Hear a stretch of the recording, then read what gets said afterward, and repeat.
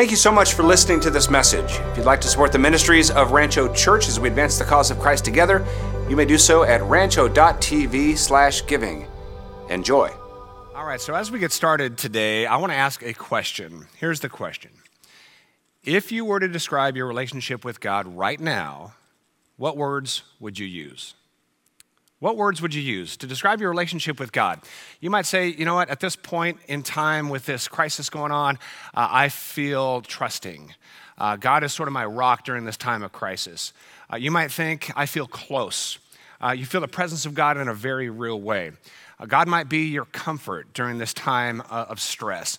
So you might have a walk with God that feels pretty good right now. He feels close to you. He feels comforting and bringing you peace. Others of you might have to be honest and say, you know what, my relationship with God right now, at least how I feel about it, isn't great. I feel God is distant. I feel maybe confused about why all this is happening. I feel a little anxious. I'm not necessarily trusting Him the way I want to. It just doesn't feel quite right. Now, this might seem a little odd to you, but as we continue the study of the parables of Jesus, Jesus compares the kingdom of heaven, Jesus compares our relationship with God as a massive house party. Seriously, a massive house party.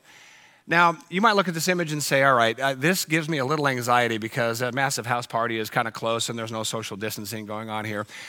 Maybe this global pandemic is not feeling so much like a party. I totally understand that. But keep in mind, when Jesus was calling the kingdom of heaven and our relationship with God a massive house party, things weren't going well for Him either. This was a time of deep stress even for Jesus. He was rejected in his own hometown. He was rejected by political elite, rejected by the religious elite. He was rejected in the city of Jerusalem, the capital city of his people. He was constantly threatened with death. I mean, he was kind and compassionate, and so people, commoners, were flocking to him, which made the political elite and the religious elite very uncomfortable because he was becoming more popular than them. And he was offering freedom. He was offering liberty. He was offering hope. And so for the political oppressors and the religious oppressors, the last thing they want is common people to feel a sense of hope and feel as though they have a purpose and a cause. They might rise up and they might want to, enjoy life and enjoy each other and enjoy freedom. And so they had to come down hard on Jesus. They wanted him dead. So here's the question. Why would Jesus describe our walk with God as a massive house party, even when surrounded by difficulty? Why would he do that? It seems like such a disconnect. There were so many troubles and struggles around the life and ministry of Jesus. Why would he talk about the kingdom of heaven being a house party? Well, we'll discuss that. And he frames this in terms of a parable, what we call a parable, what the Hebrews called the mashal. The mashal was a story. The mashal was a familiar story with a hard-hitting punchline meant to change our minds or call us to action. That's what the mashal was all about. And so there's this scene that is unfolding around Jesus about people flocking to Jesus, coming to Jesus, people who were normally excluded from matters of faith, yet they were coming to Jesus, this man of faith, this man of God, this man who even claimed to be the Son of God. His doors were wide open and people were flocking to him. And so even though there were difficulties surrounding Jesus, the way there are difficulties surrounding us right now, the kingdom of heaven, those doors were wide open and everybody was coming. And Jesus shared a parable to describe the heart of God to open his house to everybody and to create this massive house party. So here's the parable. A man prepared a great feast and sent out many invitations. When the banquet was ready, he sent his servant to tell the guests, "Come, the banquet is ready." But they all began making excuses. One said, "I've just bought a field and must inspect it." Another said, "I've just bought 5 pairs of oxen and I want to try them out." Another said, "I now have a wife, so I can't come." Blame the wife. I do. It's pretty fun. The servant returned and told his master what they had said. His master was furious and said, "Go quickly into the streets and alleys of the town and invite the poor, the crippled, the blind, and the lame." These are the people that were considered to be unclean. And so after the servant had done this, he reported, "There's still room for more." So his master said, "Go out into the country lanes and behind the hedges and urge anyone you find to come so that the house will be full." This massive house party. So let's first talk about why Jesus told this story. Just to kind of set the scene, Jesus was invited to celebrate the ending Sabbath dinner. Now, to give a little background, the Sabbath is the Jewish day of rest, the seventh day of rest on a Saturday, and they ended that day of rest with a big meal. And sometimes the political or religious elite would invite people to that final meal, and they would celebrate the end of the day of rest and the beginning of a work week. And so in this instance, a Pharisee, a religious leader, invited Jesus to come to this dinner. And this was a little stunning because that dinner would be for those who were high-powered. The Pharisees had a lot of religious power, so they ruled basically the day-to-day lives of the Jews. And so it would be like being invited to dinner from the mayor. The mayor of the city would invite you over. There would be dignitaries there, people of influence, people of wealth, and then Jesus. Now, Jesus was a peasant. Jesus was a commoner. Jesus was known as the man of the people, and so he was a little bit out of place already. Now, on the way to the Sabbath ending feast, so it was still the Sabbath, it was still the time of rest, Jesus heals a man on the Sabbath. Now, if you know anything about Sabbath law, you can't do any work on the Sabbath. And so Jews had thousands of laws about what you can and cannot do on the Sabbath. Well, you can't practice medicine on the Sabbath, but Jesus healed a man. And it created quite an uproar. In fact, Jesus did this on several occasions, and it created such an uproar that people wanted him dead for, quote, breaking the religious law. So here is Jesus, the Son of God, the fullness of divinity. He's the author of these laws, and so he knows the spirit of the law. And the spirit of the law is to take care of people. Not to worship the law, not to worship the rules or submit to the rules, but submit to the heart of God. And that's what Jesus did. And the heart of God is always to care for people. So even if it's on the Sabbath, Jesus says, I'm going to work, God is working, and I'm going to heal this man. Because love was the only law Jesus really cared about. So after Jesus healed this guy, he gave a quick lesson about always putting ourselves kind of in last place and always living a life of service to one another. And Jesus says, if you put yourself last in this life, you will be rewarded in the next life. And so Jesus says this. He says, hang around the poor like I did. Hang around the sick and the outcast, because true love is serving people who cannot give anything in return. This is the context of this parable about the massive house party. Jesus said this in Luke 14:14. He says, at the resurrection of the righteous, God will reward you for inviting those who could not repay you. And so at the time, 2,000 years ago, and is still much the case today, a lot of what we do is kind of a tit for tat. It's a quid pro quo. It's I do this for you, you do this for me. And that's just a lot of life. It's very kind of normal. Sometimes that's how we size up relationships, or if we do something for somebody, there's a little expectation that maybe they'll return for us. But Jesus says real love is about giving time and attention and affection and value and honor to people who will never be able to return that to you. That's what true love is. And so in Luke 14:15, hearing this, a man sitting at the table with Jesus exclaimed, he was excited about this truth. He says, what a blessing it will be to attend a banquet in the kingdom of God. He's all excited that Jesus talked about the kingdom of heaven as this great feast. But what was in this man's heart was probably what's in a lot of our hearts, which is basically this, that this great feast will be for me and people just like me. That's very common. When we think of what God likes and what God prefers, it's very often what we like and what we prefer. And so when we think of kind of a great feast in heaven, and that's primarily what Jesus was talking about, this great feast in our minds are for people who believe the way we believe. And this is very common in the Christian faith, that only the people who are going to be there are the people who believe the way we believe. And not just other Christians, but other Christians who are kind of in my tribe and believe sort of the fine points the way I believe them.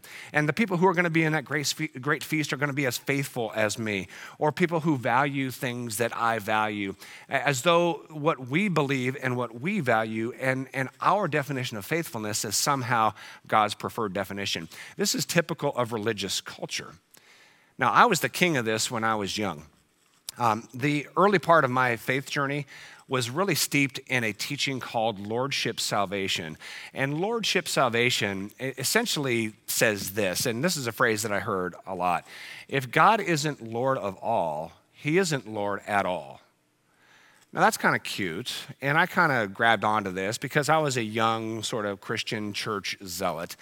And I really dove into this. I'm going to give God my all. I'm going to be radical for God. I'm going to be sold out for God. And so I did what I thought I needed to do. And I got deep into the Bible and deep into Bible study and deep into, just kind of helping around the church. And it was my personal identity, which is what I needed at the time, coming from a little bit of a rougher family life. And so it was really good for my soul to be committed so intensely to something. And it just so happened to be church and just so happened to be God.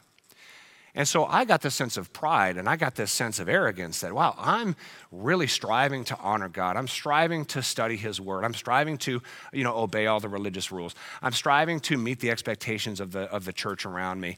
And so I set myself up as kind of the standard, right? And everybody else that didn't meet my standard, I kind of judged them. That others weren't making God Lord of their lives the way I was. Now that's how I came across.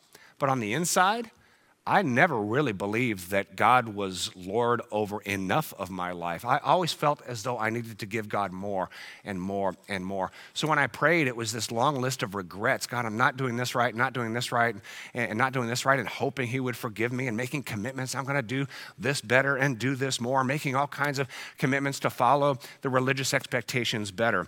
And so I understand what it's like to be both, I would say, a bit of a victim of these high religious expectations, but then also being a perpetrator of high religious expectations. So as burdens were given to me, I gave those burdens to others early in my ministry before this Grace Awakening. And so I understand what it's like to feel this separation from God, to feel as the people who were deemed unclean in this story, sort of the outcasts. I understand what it feels like to not consider myself good enough for God or good enough in religious circles. I get that. But I also get what it's like to tell that to others.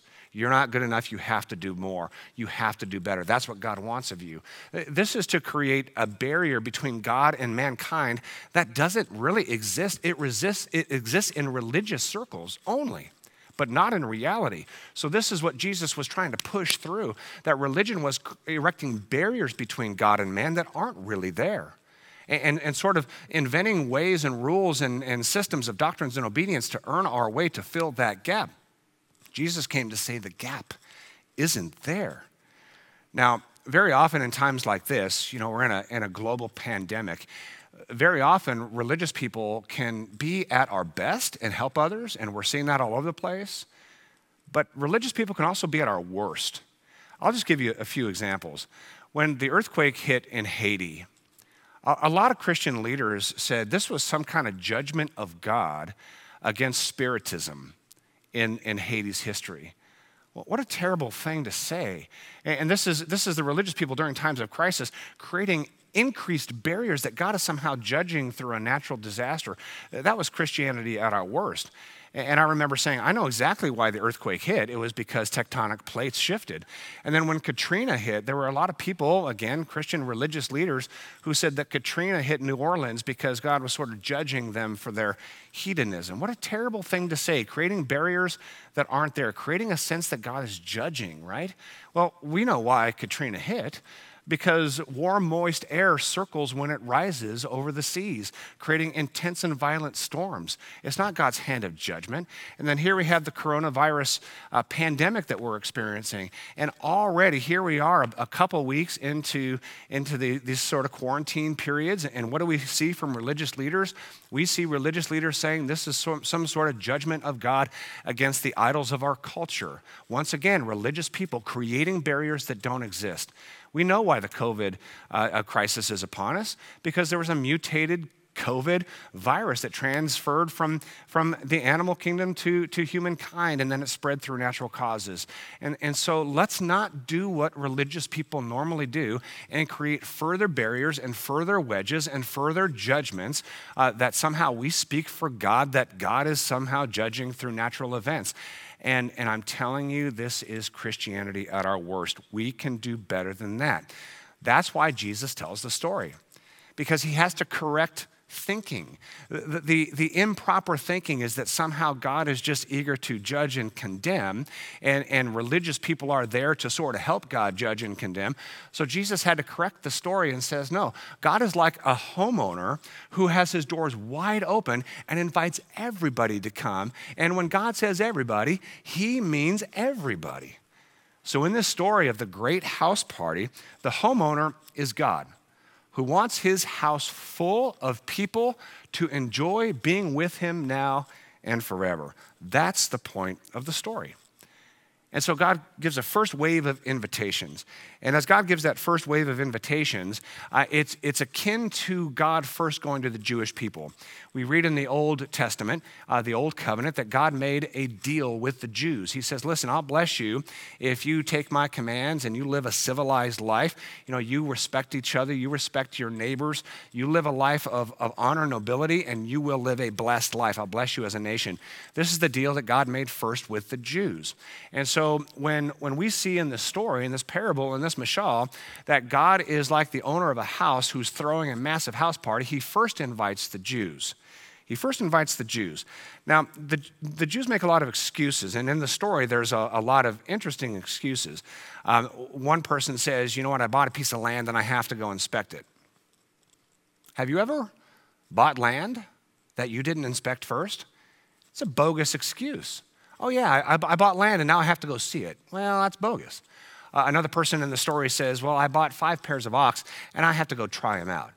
Would you buy 5 pairs of ox? This is like, buying, 5 Lexuses. Would you buy these cars? Would you buy this equipment? Would you buy these ox without first seeing them? It's a bogus excuse. And then another one says, well, I have a wife now, so I can't come. That's ridiculous. Bring your wife. And so here we have the excuses in this story. They're totally bogus. And now, some of us, if we're invited to something we don't want to go to, hopefully we'll come up with better excuses than that. You want to come over to my house for dinner on Friday? Oh, well, I'm busy. Well, then we'll reschedule. Well, I'll be busy then too, right? At least come up with some excuse that makes some sense. These excuses don't make any sense. I was invited by a friend of mine to go to a Megadeth concert in Reno. Now, growing up, I was a big fan of heavy metal, and I was a heavy metal drummer. I know, double kick, the 13-piece. Anyway, it was all good. And so I was invited to this Megadeth concert in Reno, and I didn't want to go. Now, I like this guy. I love hanging out with this guy, but I didn't want to go to a concert in Reno. So I said to him, here's my excuse. I'm too old for that. I'm 50 years old. I'm too old to go to a Megadeth concert. And he sent a text back saying, well, you're as old as the band, the players in Megadeth. They're about 50 years old too. So my excuse sort of fell apart. So when Jesus invites this first wave into this party, there's a lot of lame excuses, lots of lame excuses. And Jesus understood that. He says this, he came to his own people and even they rejected him. This is the first wave of invitation. God sent this invitation to the Jewish people, come and enjoy me. Enjoy being in my presence. Enjoy being forgiven. Enjoy knowing that I look at you as my dearly loved daughters and sons. But even his own people, the Jewish people, rejected Jesus. So Jesus knew that was coming. Now, why would people avoid a party? Parties are kind of fun, right? There's food, there's drink, there's good, kind of camaraderie together. Why would people say no to a party? Why would people make excuses not to come? Well, maybe they don't feel a connection there. They don't feel a relationship. They don't share the same values.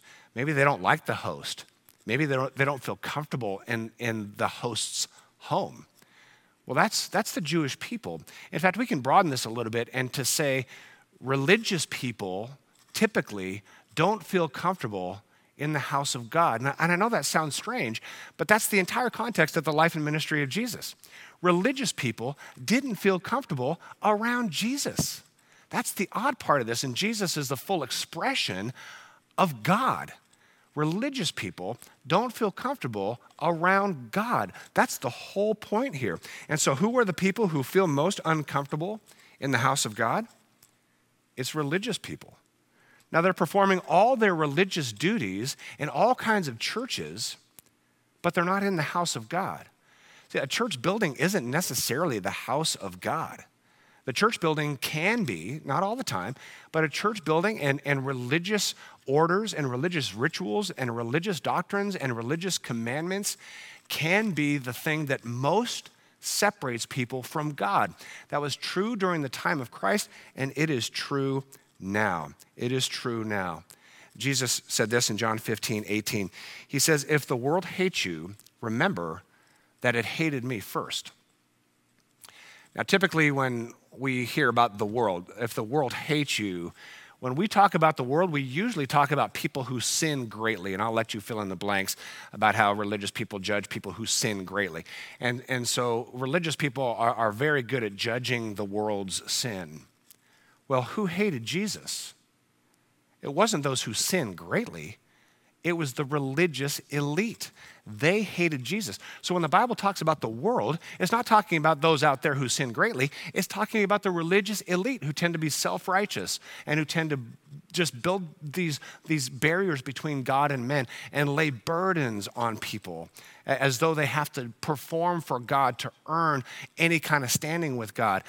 Religious people create barriers that don't exist. Jesus is about flinging open the doors of heaven and inviting everybody in without barriers. And so because of that, the world, religious elites hated Jesus. So the greater sin is rejecting people that Jesus came to accept. I want to repeat that. The greater sin is rejecting people Jesus came to accept, that he came to love, to serve, to invite, and to welcome into the house of God. That's the greater sin. Those are the people that Jesus confronted. So if there's any Pharisee in us, if there's any religious leader in us, we've got to be so intent of extracting that out of our soul, to pray to God, Lord, if there's any religious elite in me, if there's any self-righteousness, if there's any condemning sort of spirit in me where I think I've got it together and I believe all the right things and I've got the values of God and I'm going to judge other people who aren't like me, that's Phariseeism. That's the world. That's the greater sin. We've got to free ourselves from that. Jesus frees us from that. Matthew 23:13, this is when Jesus is just unloading on the Pharisees. He says, what sorrow awaits you, teachers of religious law, and you Pharisees, hypocrites, for you shut the door of the kingdom of heaven in people's faces. You won't go in yourselves, and you don't let others enter either. Scathing criticism. Religious leaders, hypocrites, judgmental people, you are creating barriers. You're shutting out the kingdom of heaven. And Jesus says, I came to fling the kingdom of heaven wide open. And so this house party that Jesus talks about is wide open to everybody, including the unclean. Including the unclean. Now, I put unclean in quotes because that was the term 2,000 years ago. People who religious leaders thought were dirty. And certainly those were the people they labeled sinners. They just tagged them sinners. They made mistakes. They weren't living, kind of a lifestyle in line with their interpretation of God's law, right? And so they labeled them unclean. They would label sick people unclean.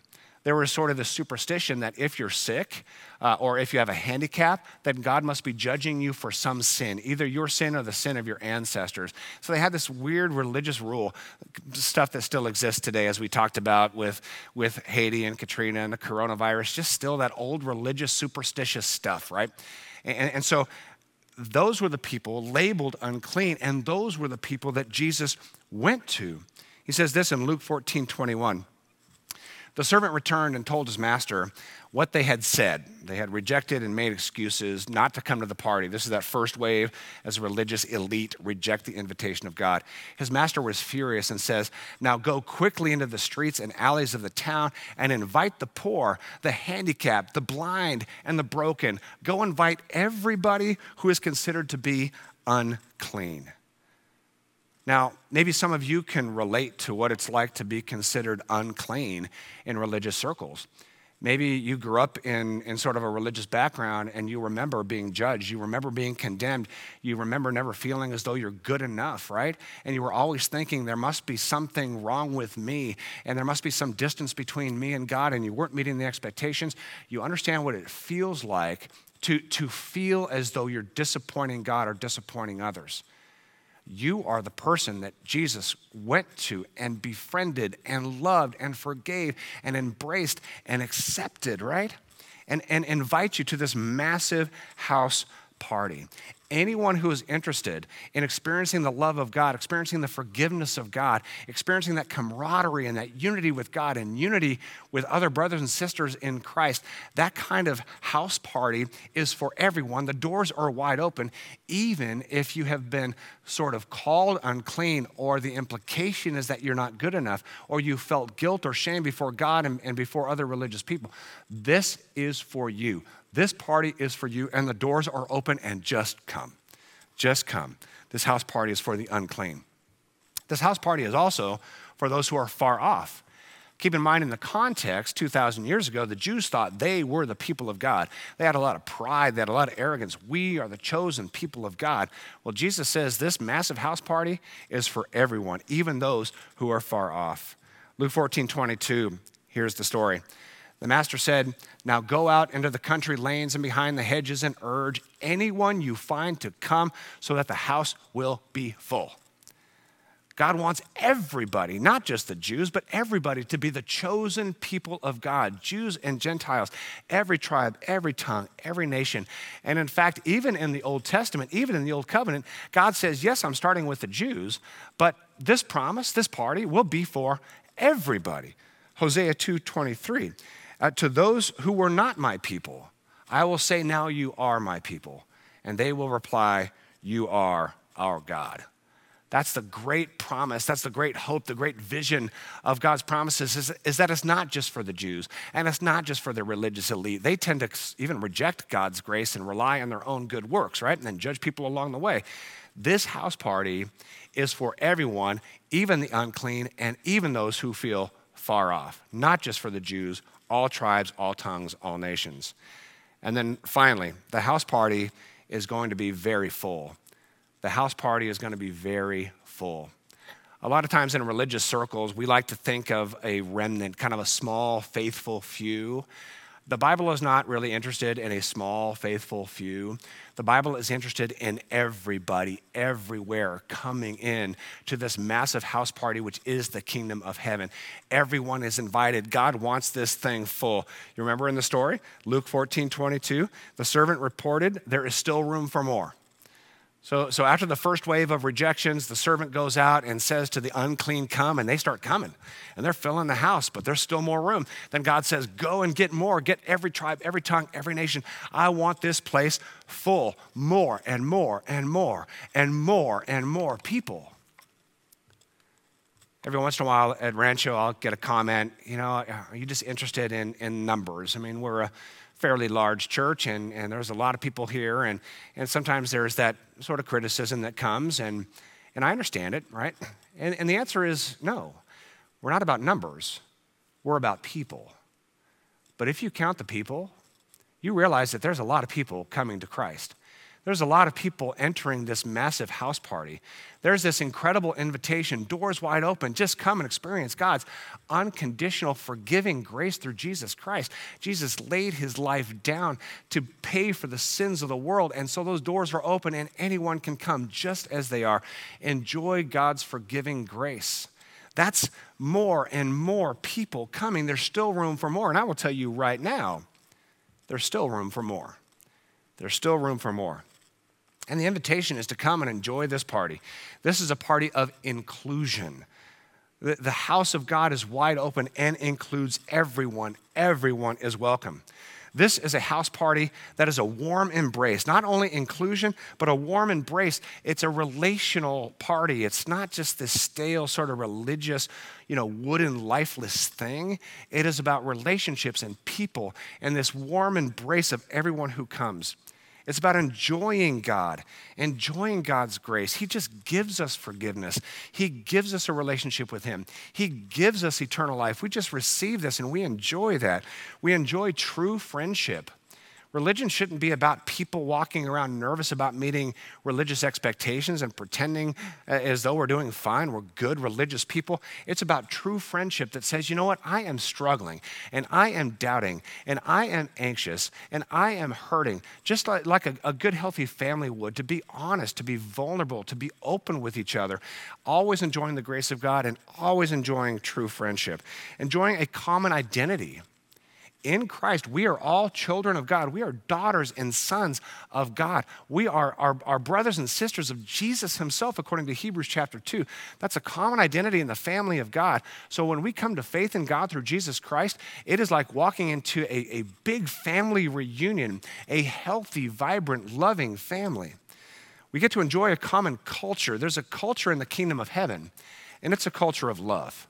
It's a culture of love that says as Jesus laid his life down to serve us, we're going to lay our lives down to serve each other, and we're going to lay our lives down to serve the world around us. It's a culture of love, and that is not a burden, that is a pleasure.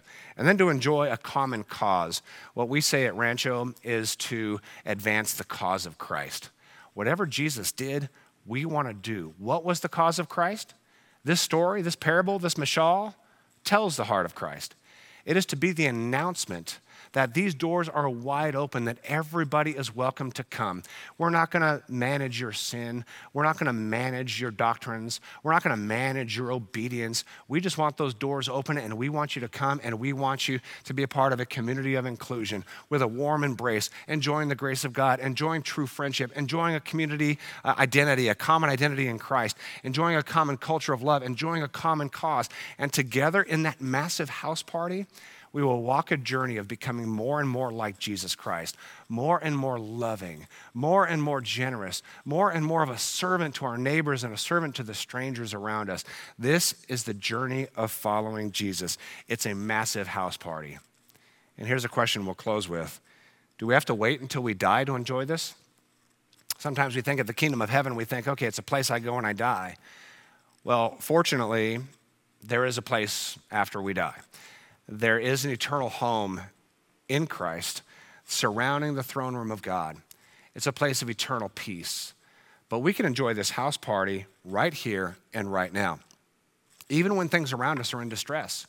There's a global pandemic that is weighing every single country and nearly every single community. And there's a certain stress, a certain anxiety, a certain fear of what might be coming. But even in the midst of the distress, we can enjoy being a part of this house party because it's a spiritual thing. It's a relational thing. It's about a connection with God that is real and vibrant and alive.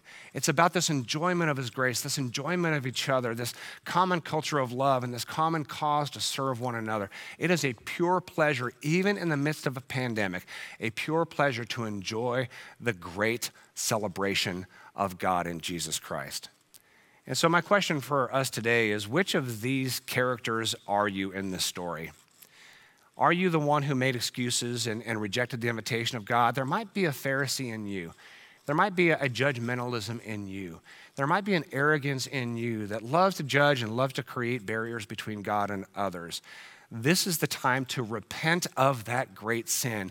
Repent simply means to turn from that great sin of spiritual arrogance and hypocrisy and judgmentalism, to repent, to turn from that sin and receive the heart of God.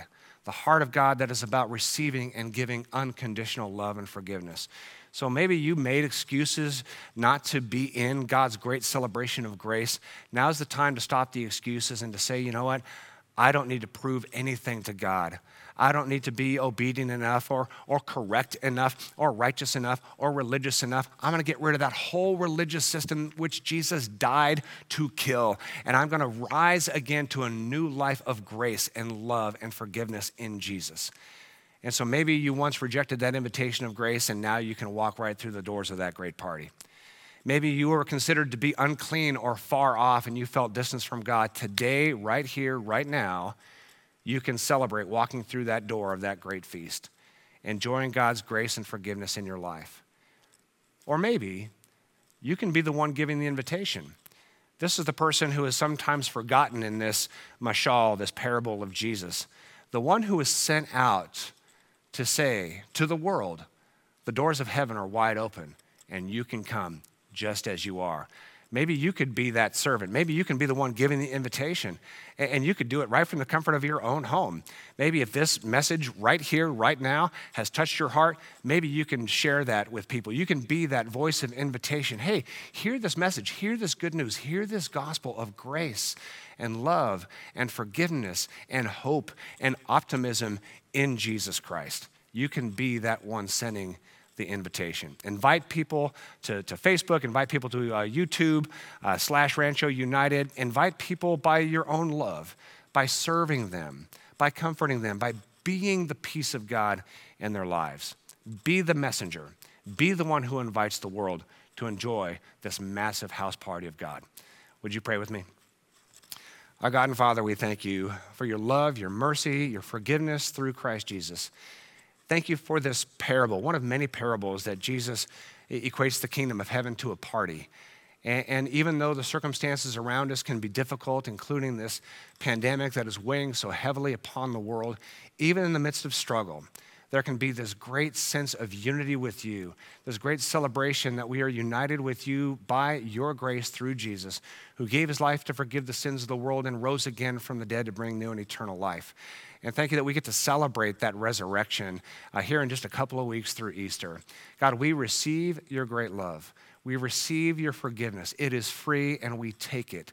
You require nothing of us but the faith to understand that we are in a good relationship with you that's unbroken and unbreakable simply because we believe what you did for us through Jesus Christ. In his name we pray. Amen.